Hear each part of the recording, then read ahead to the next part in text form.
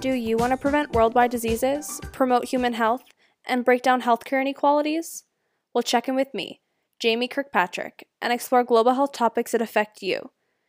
With the help of our sponsor, Acura Incorporated, the leader in patient-first radiotherapy systems that make cancer treatment shorter, safer, personalized, and more effective, we'll check in around the world so you can be more informed and learn to affect change globally and for yourself. Addiction. We all know a coffee addict or two, and we may even be a chocoholic ourselves. Yet when you think of an addict, you typically think of someone with a form of substance abuse, like alcohol or drugs, right?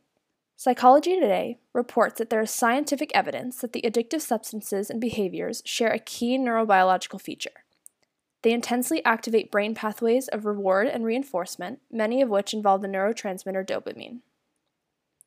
But who could have imagined that a favorite pastime for children and teens, and now even adults, could turn into a full-blown gaming addiction?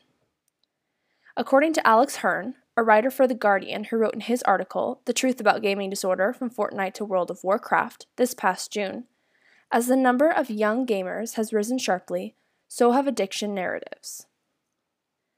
In today's episode of Global Health, we'll explore how what may have started out as a hobby ended up taking over so many lives with devastating implications. The World Health Organization, let's just call them WHO going forward, has already classified gaming disorder as a mental health condition. A mental health condition?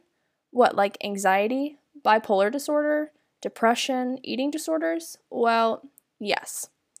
According to WHO, gaming disorder is defined as a pattern of gaming behavior, digital gaming or video gaming, characterized by 1. Impaired control over gaming, 2. Increased priority given to gaming over other activities to the extent that gaming takes precedence over other interests and daily activities, and 3. Continuation or escalation of gaming despite the occurrence of negative consequences. WHO further goes on to say that for gaming disorder to be diagnosed, the behavior pattern must be of sufficient severity to result in significant impairment in personal, family, social, educational, occupational, or other important areas of functioning and would normally have been evident for at least 12 months. Think about that for just a second. Gaming becomes more important than school, than providing for your family, than brushing your teeth. This can't be that serious, or can it? Okay, so just how many people are playing online video games anyways? Unless you live under a rock, we've all heard of Fortnite. Epic Games' Fortnite hit the online gaming scene by storm in late 2017 and already boasts nearly 4 million simultaneous global online users at any given time and over 125 million registered users worldwide. And that's just one game. Coming in second place is Riot Games' League of Legends, with 81 million monthly active users worldwide. Haven't heard your favorite game listed yet? That's because we haven't even touched on PlayerUnknown's Battleground, Minecraft, World of Warcraft, or Call of Duty, much less your favorite Apple or Android game. It's starting to seem a bit more serious than a little Candy Crush. Most studies suggest that 9 out of 10 gamers can play responsibly. It's the 1 in 10 that we're going to be talking about.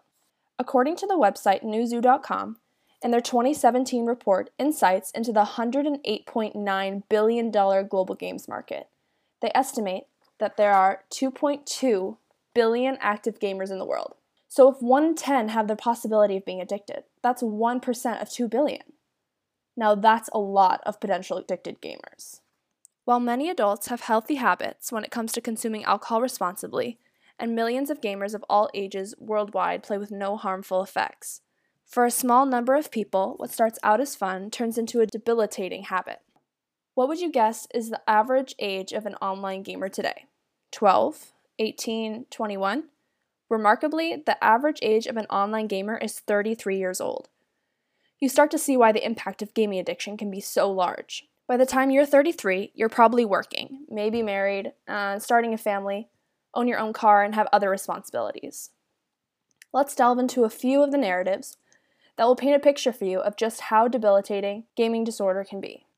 First, let's take a look at Ian, who Guardian writer Emily Reynolds interviewed in her article, It Consumed My Life, inside a gaming addiction treatment center.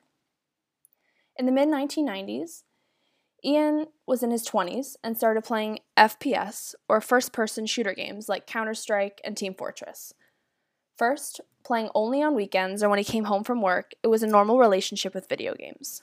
So what changed? Ian explains, "It was the online element of these games," he said, "that really changed his relationship to gaming and quickly took over his life."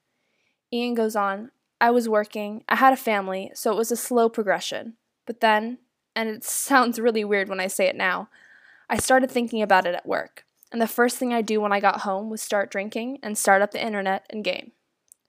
And the aftermath of Ian's addiction? Ian eventually ended up losing his family and his job over his gaming habit. A serious price to pay indeed. Just let that sink in for a moment. So how do you know? How do you spot a friend in trouble? A spouse who's spending more time online and with their kids and their family? Unfortunately, it's not so simple. Gambling addicts are easy to find when the money is running out. But millions of people worldwide play popular games like Fortnite and Call of Duty regularly without becoming addicted. Okay, so what do you look for? What are some of the early signs of gaming addiction? It could be your boyfriend stays home to play Fortnite instead of going to the movies as planned, or starts missing classes regularly. Generally, if it starts to impact their work or family commitments, even their self-care habits, then you know it might be time to seek help. Need more examples of what can happen with someone who has gaming disorder? Alex Hearn included these stories of gaming addiction and the dire consequences in his Guardian article. In 2010, a Korean couple was arrested for a fatal child neglect spurred by an obsession with Prius Online. 5 years earlier, another Korean man collapsed and died after a 50-hour session playing StarCraft in an internet cafe. In the West, World of Warcraft, released in 2004, was one of the first games to trigger addiction narratives in the mainstream press, with the game blamed for causing college students to drop out of university and others losing careers and families. Still unconvinced? Wesley Yin Poole, deputy editor of the website Eurogamer and recovered World of Warcraft addict, says, "It's time to stop running from gaming addiction. We celebrate games that are addictive, but we refuse to call them addictive, even though they have been designed to be exactly that. Developers, the people who create games, want you to become addicted to their games, which is understandable because if people are hooked on your game, it suggests it's really insert expletive here, good. The grind, loot boxes, leveling up, infinite progression, prestige, battle passes, experience points, the numbers and even more numbers, all going up. This is the guts of popular video games today." Side note, if you're tracking me on all this lingo, take a closer look at your own habits. Wesley continues, "Keep us in the game. Keep us engaged. Keep us caring, and then the recurring revenue rolls in." In this context, it seems reasonable that something along the lines of a gaming disorder might actually be useful to think about.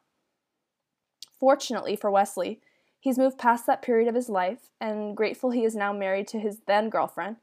Yes, she intervened and put down an ultimatum, me or the game. They have kids, and he loves his work. Wesley says, "I now accept that period of my life for what it was. A video game-fueled addiction that spiraled out of control and screeched to a halt just before a catastrophe hit. To pretend otherwise isn't just wrong, it's dangerous." Hear that? Dangerous. Seems like we should all be prepared to take action if we even have a suspicion that a friend or loved one's gaming habits are teetering out of control. Okay, so let's think about it. What can we do about it? Let's go back to Who and remind ourselves of what to look for in a person who exhibits the following behaviors. Remember, Who defines the condition of gaming disorder as a person exhibiting the following behaviors. 1. Impaired control over gaming, things like frequency, intensity, and duration. 2. Increasing priority given to gaming to the extent that gaming takes precedence over other life interests and daily activities. And again, 3. Continuation or escalation of gaming despite the occurrence of negative consequences. In plain English, according to Dr. Bruce Y. Lee, Associate Professor of International Health at the Johns Hopkins Bloomberg School of Public Health in Baltimore. In other words, Lee says, for number 1, gaming controls you, and you don't control it. For number 2, it's taking you away from other things that you should be doing. And 3, you keep doing it, even though you know it's hurting your life, or others know that it's hurting your life. And lastly, it should occur over a period of 12 months, unless there is some kind of emergency situation. Everyone can get absorbed in something for a short period of time. You don't necessarily want to call something a disorder because a person does an activity a lot. In most cases, people are able to say, I no longer want to do this. But if it lasts more than 12 months, then that's when you start to think this may be an issue. There are 2 sides to every story, so lest we forget, there are also many documented benefits of shooting at zombies.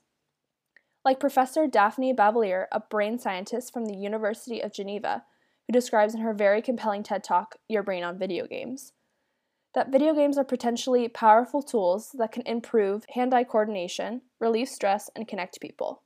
Take a look at her TED Talk. I highly recommend it. It's already been viewed over 3.8 million times. Gaming can be good for you. But for the 1% of all gamers that are diagnosed with gaming disorder, there is no one-size-fits-all treatment program for gaming addiction. Sure, you could say, just pull the plug or throw the PlayStation out the window, but I suspect it's not quite that simple. The way I see it, the first step in getting help is recognizing that gaming disorder is a real problem. And since gaming disorder is classified as a mental health disorder, a reasonable first step would be to seek treatment from a licensed, qualified mental health professional. This will help the individual begin to understand if gaming is the root problem, or just masking another one. Why? Because you want to treat the real problem, not just the symptom. Starting with someone you trust is your safest and best bet. I'm not a doctor, and I don't work for WHO, but I just think this is common sense advice. Until next time, this has been Jamie Kirkpatrick with Global Health.